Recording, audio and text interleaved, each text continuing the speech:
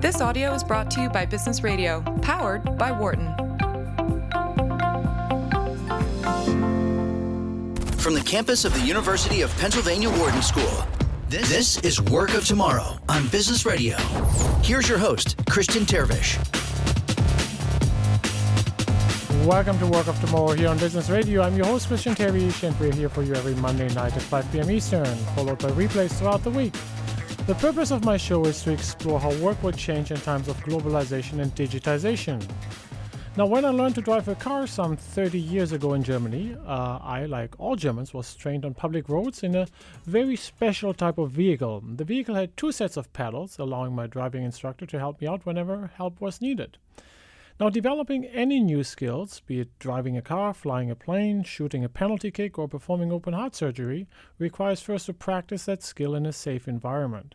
Pilots learn in a flight simulator, soccer players practice on the training pitch, and doctors work on animals and cadavers before they're working on real patients.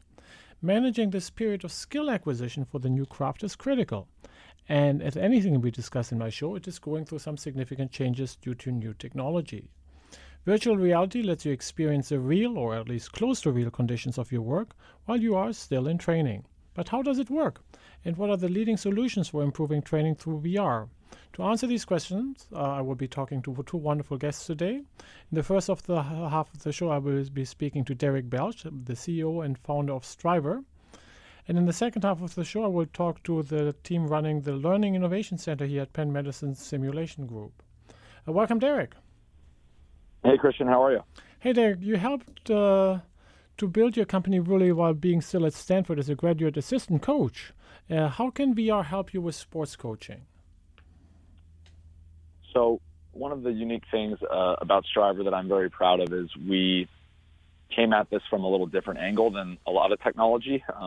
A lot of technology, especially in the VR space today, they come up with a solution and then they go look for a bunch of problems. And when I was coaching at Stanford during 2013 and 2014, we actually started with the problem of there's never enough time to get enough repetitions on the field. NFL and college football teams are quite literally on a stopwatch, and they are not allowed to go over a certain amount of practice time over the course of a day and a week, throughout the season.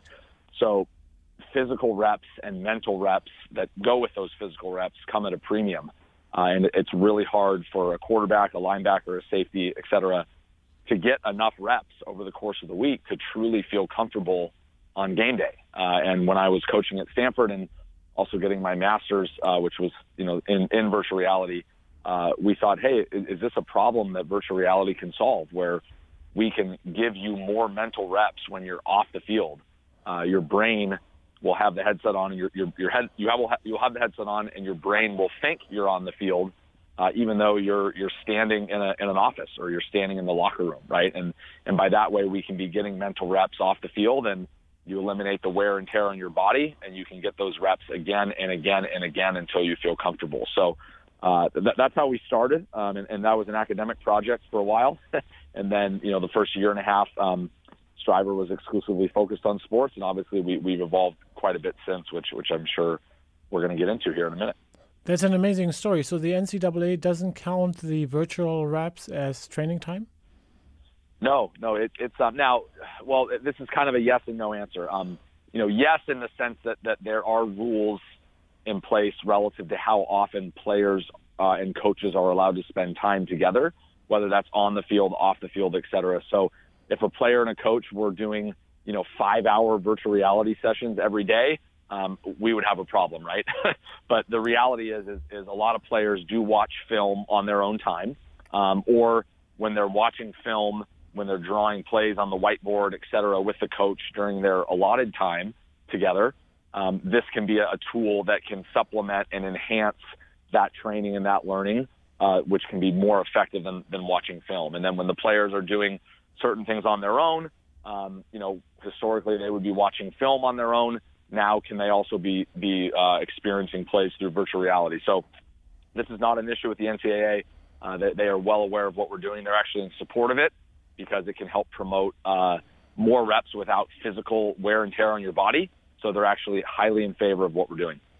So before we go to the business, the sports part is just already so fascinating. I can see, as somebody who has a background in computer science initially in my life, the input to the athlete comes through the goggles. It comes through what you call the film. I'm kind of immersed myself in a decision-making situation on the football field. What is the output of the athlete? Is it just the experience? Is it a tactical decision where to throw a pass? Is there actually a body movement involved? What is the simulation beyond just immersing myself into the context? Great question. So what Striver does is not a video game. I think that's very important. There are video game-like simulations out there for lots of different sports, but they're video games. They're not real. They're not simulating true human movement at the human gait as humans actually move. They don't have the actual speed of the game, the sounds associated with a call on the field. So when players use our product, it is 360 video-based training and simulation. So you're not running around the field. You're not throwing a ball. You're just getting mental reps associated with the decision-making of reading a defense, of, okay, he did this, therefore I would do this. Let me watch that again. Listen to the call in the huddle. Get the emotional preparedness necessary to know what it's going to be like when you hear that play call. You break the huddle. All right, I see this, I see this, I see this. Therefore, I would throw the ball here, right? So what we're doing is we're speeding up that learning curve, and we're making the reaction time come down significantly as a result of better decision making, which is the perfect segue into what we're doing in the business world as well. So I'm glad you asked that question. Yeah, so let's talk about business. So in some sense, the segue seems to be so easy. I mean, immersing ourselves in decision-making situation, be it walking on a construction site, be it talking with a customer in a retail setting. The segue is pretty easy. How did you make the transition for yourself? So it's fairly well documented at this point about our relationship with Walmart, and this got started for us on the business side about 2 years ago when I got a fairly, what I call a fortuitous phone call from somebody at Walmart who works in store operations, Brock McKeel, a little bit of a visionary in his own right. And he's an Arkansas football fan, and he had seen what we were doing for quarterback training at Arkansas for the team. And he said, could you come down and show me what you guys could do for us, for employees? So I went down there with very low expectations, knowing I did know that this could be a very good use case outside of sports. VR has been around for a long time. You alluded to it when you kicked off the segment here with training doctors, pilots, soldiers, etc. So the idea of simulation-based learning is not new. But when I went down to Walmart and for the first time and started asking them questions about what their pain points were with training, not to my surprise, but also a little bit to my surprise, it was almost identical to the problems that quarterbacks face. Not enough time, not enough ways to get a experiential first-person repetition of what we would actually see on the floor, right? Simulating rare events, simulating dangerous events, just a lot of stuff that was almost identical to football. And the only difference was what was actually showing up in the headset. But, the way that we approached the training when we started with Walmart was very similar to what we had been doing with quarterbacks for almost 2 years. And it was just the perfect transition. It was fairly seamless, to be honest. Now, there's a lot that has changed and evolved since in the last 2 years, but it was kind of a no-brainer right out of the gate. Now, you mentioned that the collaboration with Walmart started with Walmart calling you out of the blue. If you had done a business plan and rational thinking as opposed to waiting for a really good luck or fortune to play out, would you have started with that use case, or would you have gone for like a higher stake decision like a defense attorney or, somebody making like $2,000 an hour for some very kind of high-touch work? Store operations are much more an issue of scale and reaching the many, versus closer to the quarterback decision seems to me like somebody like either, again, a doctor or an attorney. Where would you have started when you kind of got into the business side? So that's a great question. There are a lot of companies out there trying to create simulations that you just mentioned, some of those more high-end, higher knowledge worker type simulations. And I think that is the heuristic that a lot of people turn to is, well, what about this? What about this? All those things that you mentioned. And honestly, yeah, if I had written a business plan, I probably would have started there.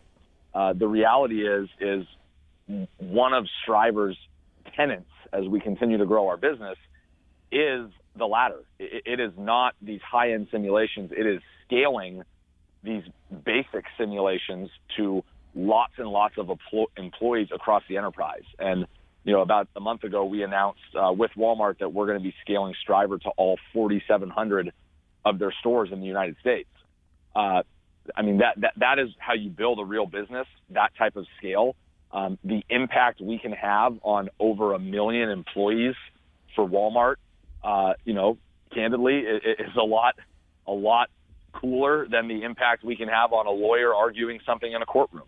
And thinking about where this can go beyond Walmart and their scale. And all right, what are we doing for JetBlue? What are we doing for Verizon? What are we doing for BMW? What are we doing for, insert massive company here? It's super exciting. And to be able to bring VR to the masses, that is the mission of the company. And it's also tremendously high impact on those businesses. And then the other thing that I'll add to that, honestly, the technology is not really there yet today for some of the things you mentioned, Christian, the negotiations, the debates. Some of those things are a little hokey right now. There's some very crude versions of it out there, but it's going to take some time before artificial intelligence is where it needs to be, before the graphics and the tracking are where they need to be, to where those are going to be really solid virtual experiences. And right now, a lot of what we're doing on the operations, procedures, safety side is pretty spot on relative to where the technology is today. So we've put our chips all in that area, and so far so good. In case you're just tuning in, you're listening to Work of Tomorrow here on Business Radio, powered by the Wharton School. I'm your host, Christian Terwiesch, and I have the pleasure of checking with Derek Belch. Derek is the CEO and founder of Striver, which is a company, as we're talking about exciting virtual reality solutions for training. We're talking about the work that Striver is doing with Walmart right now. And so I'm just trying to remember the days I had the pleasure of speaking at Walmart in Bentonville, Arkansas myself a couple of years ago. And this kind of you had video footage on your website. It's a very interesting experience. So what is the use case that you're training a store associate for? You mentioned the scale of Walmart's operation, 1 million employees around the globe, thousands of retail stores. So beforehand, you coached a quarterback to throw that magic pass. You're now coaching a store employee to do what? So the Walmart relationship started largely training store managers on the many things that would come up over the course of a day, a week, a month, a year in a Walmart store. Operations, process, procedures associated with how the store functions daily. Rare instances that happen once a year, a couple times in a career. Black Friday happens once a year. Very, very high impact, high leverage for Walmart. Certain things with safety. A customer trips and falls, has a heart attack. Just a lot of different things that at their scale they do see often. But for a store manager may only happen, once or in their career, but they want to be better prepared for it. So that's how we started thinking about, how can we make managers better prepared across a lot of different scenarios they would see with operations, process, procedures, customer service, et cetera. And as we've grown with them over time, it's been really fun to see how much they want to push the envelope and to really see how innovative Walmart is. And now at this point, we're looking at a lot of the different things that they do in their stores where they launch new initiatives. And, historically, they have to send trainers around to all of these 4,700 stores to train people on how to do new initiatives. Well, can VR be just as effective as that? And we actually can save time and money and save those trainers time for more high impact trainings on other things, right? So how do we use VR to launch new initiatives in stores and train people very quickly? And then where we ultimately want to get is, how do we start to build empathy for customers, for cashiers and other store associates to really understand what the customer is going through and how that can better impact the shopping experience. So we've done a lot of different things with Walmart. super exciting about what lays ahead, and they've been tremendously innovative as a partner for us, and vice versa in bringing this to the masses. Now, you talked about scaling this up. You talked about the efficiency of the training operations. I'm just wondering, like on the student engagement, right? You're going to get trained to safety class, and there's Christian from Wharton giving you a lecture with 25 PowerPoint slides. And then there's Derek coming with his cool VR stuff. I mean, this just must also, from the learner's perspective, just be like a totally different form of acquiring a skill. Yeah, the research supports the fact that this is learning on steroids. Learning by doing is not something new. As a matter of fact, there's a quote from Confucius: "I hear and I forget, I see and I remember, I do and I understand." Right? So learning by doing is a thing. It's been around for a long time.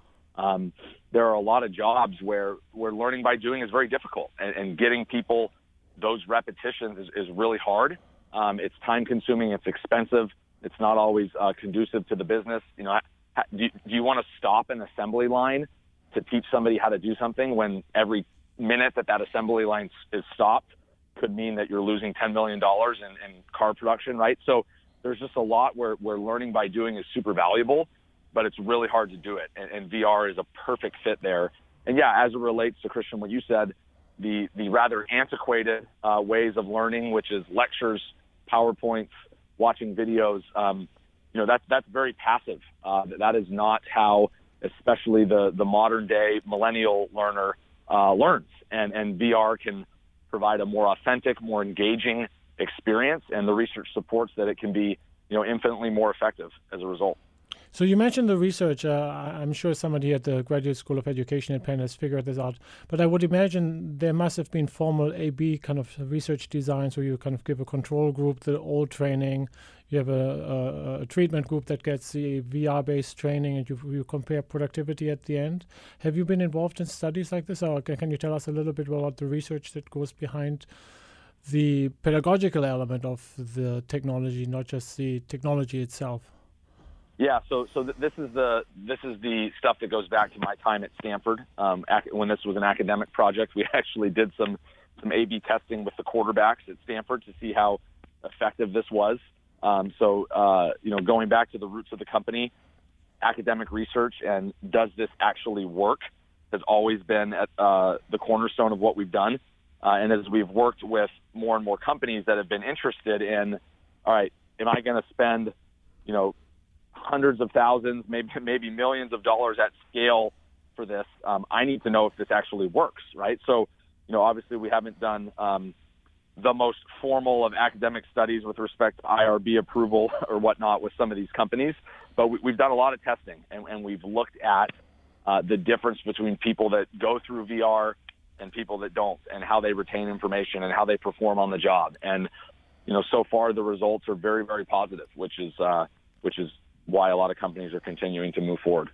So I'm intrigued how the technology is embedded in a bigger learning process, if you will, right? So, I mean, if I think about learning any skill, including management skills, the experience or the kind of the imagination, the abstraction of a management decision is just part of some form of a feedback loop, right? Where I try out an action, I get feedback from someone.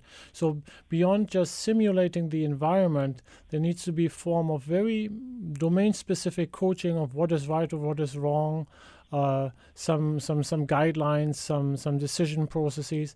How do you integrate with that kind of the domain-specific knowledge? You are in quote unquote just providing the technology, or are you providing the entire learning process? So at Striver, we are a full service solution.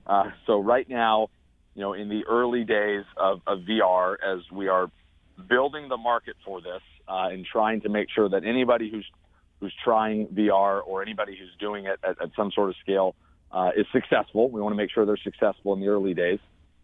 We are doing the whole thing. So we don't make hardware, right? We use Oculus, HTC, Samsung, et cetera. But we will actually procure the hardware for them. We will test it. We will make sure that it works. We will make sure that our software is loaded on the right way, make sure that it works within the security requirements that an organization has. So we actually do the hardware, the content development, which is kind of what you alluded to.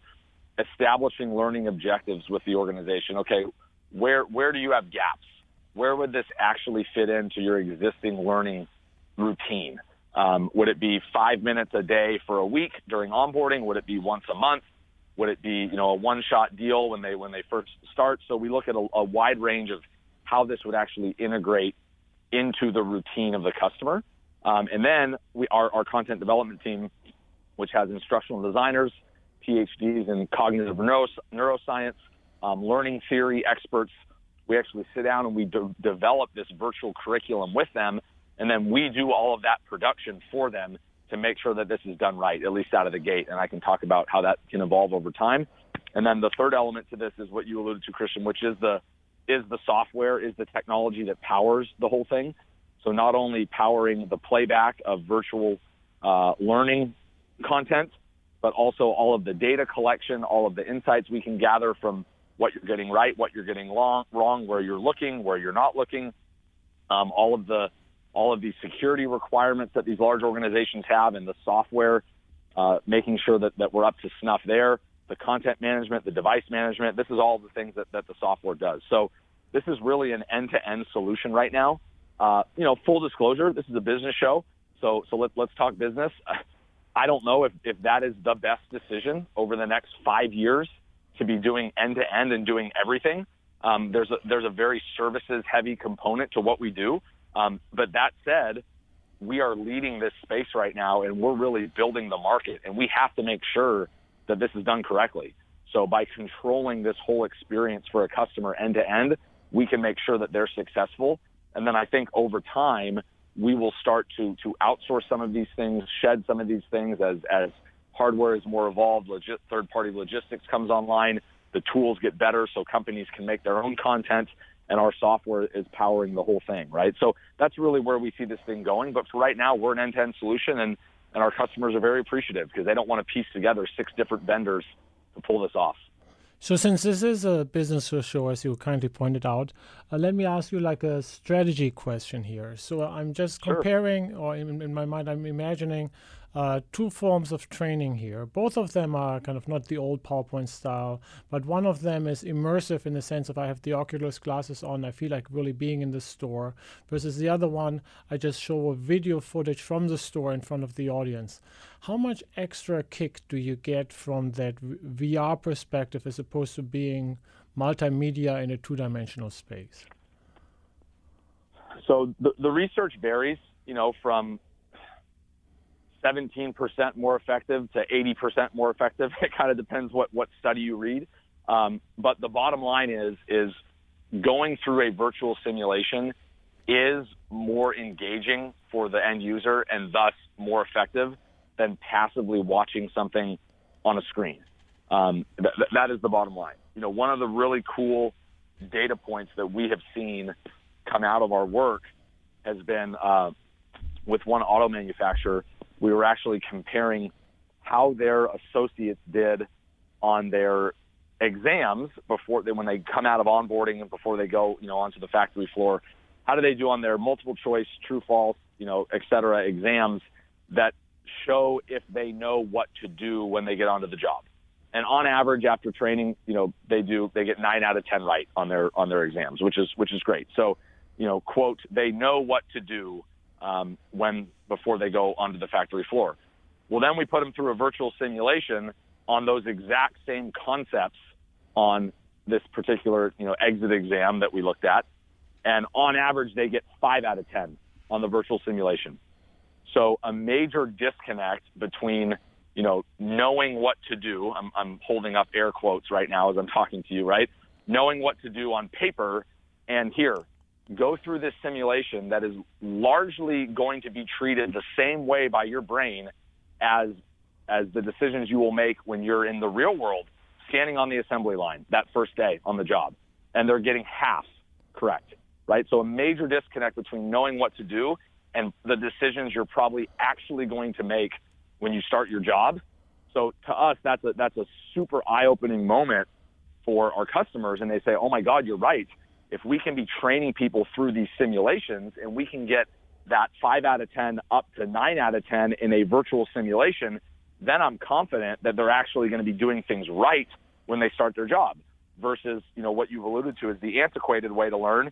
We watch our videos, we look at our PowerPoints, we get lectured, we take this test, and it says we know what to do. Well, then we go on the floor and we make all these mistakes, right? So simulation-based learning and learning by doing through VR, it can be extremely powerful.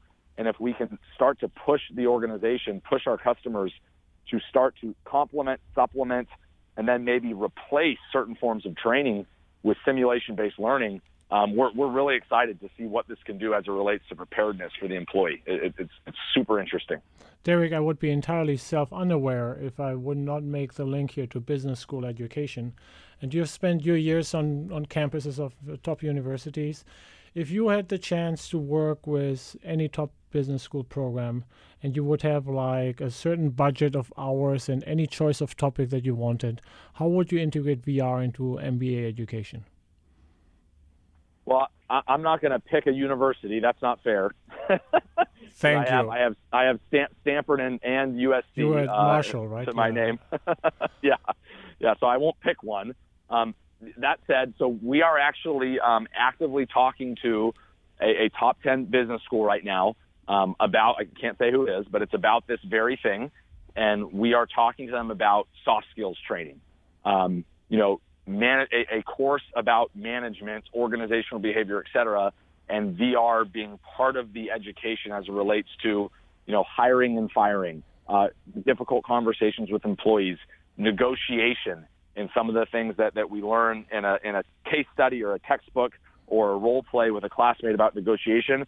Now let's do it in a virtual simulation and let's allow you to practice and let's see how you do. So we think soft skills could be super interesting, not only for business schools with the emphasis being placed on the soft skills these days versus the quantitative, but also in corporate America at large. So we're super excited about that, and we're going to be kicking something off in early 2019, and we'll see how it goes. Very cool, Derek. One last question. So beyond teaching our business students the soft skills of management, give us one thing that kind of 5 years, 10 years from now, you're working on right now, you're very excited about, and you see that you will have a major impact on the world by the form of training that you provide at Striver. Oh, man. That's a big question.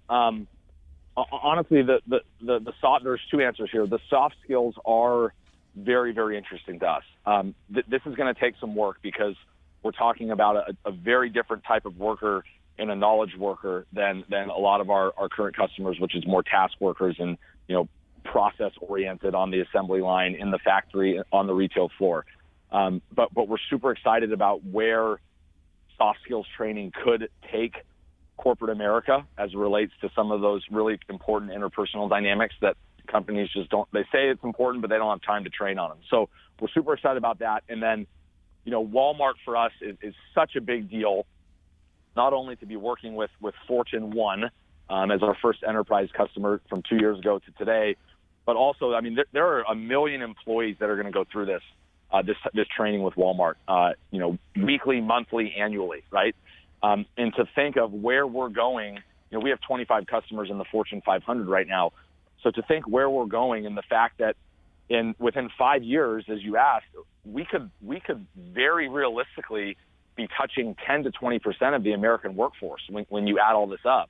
And to think that people will be better prepared to do their jobs, be making fewer mistakes, saving companies time and money, not churning out as fast, if at all, super, super exciting as it relates to the impact we can have on American business. And it's been cool to see the evolution of Striver go from kind of fun sports company to very pro-social as it relates to all the things I just said and really helping the productivity of the American workforce.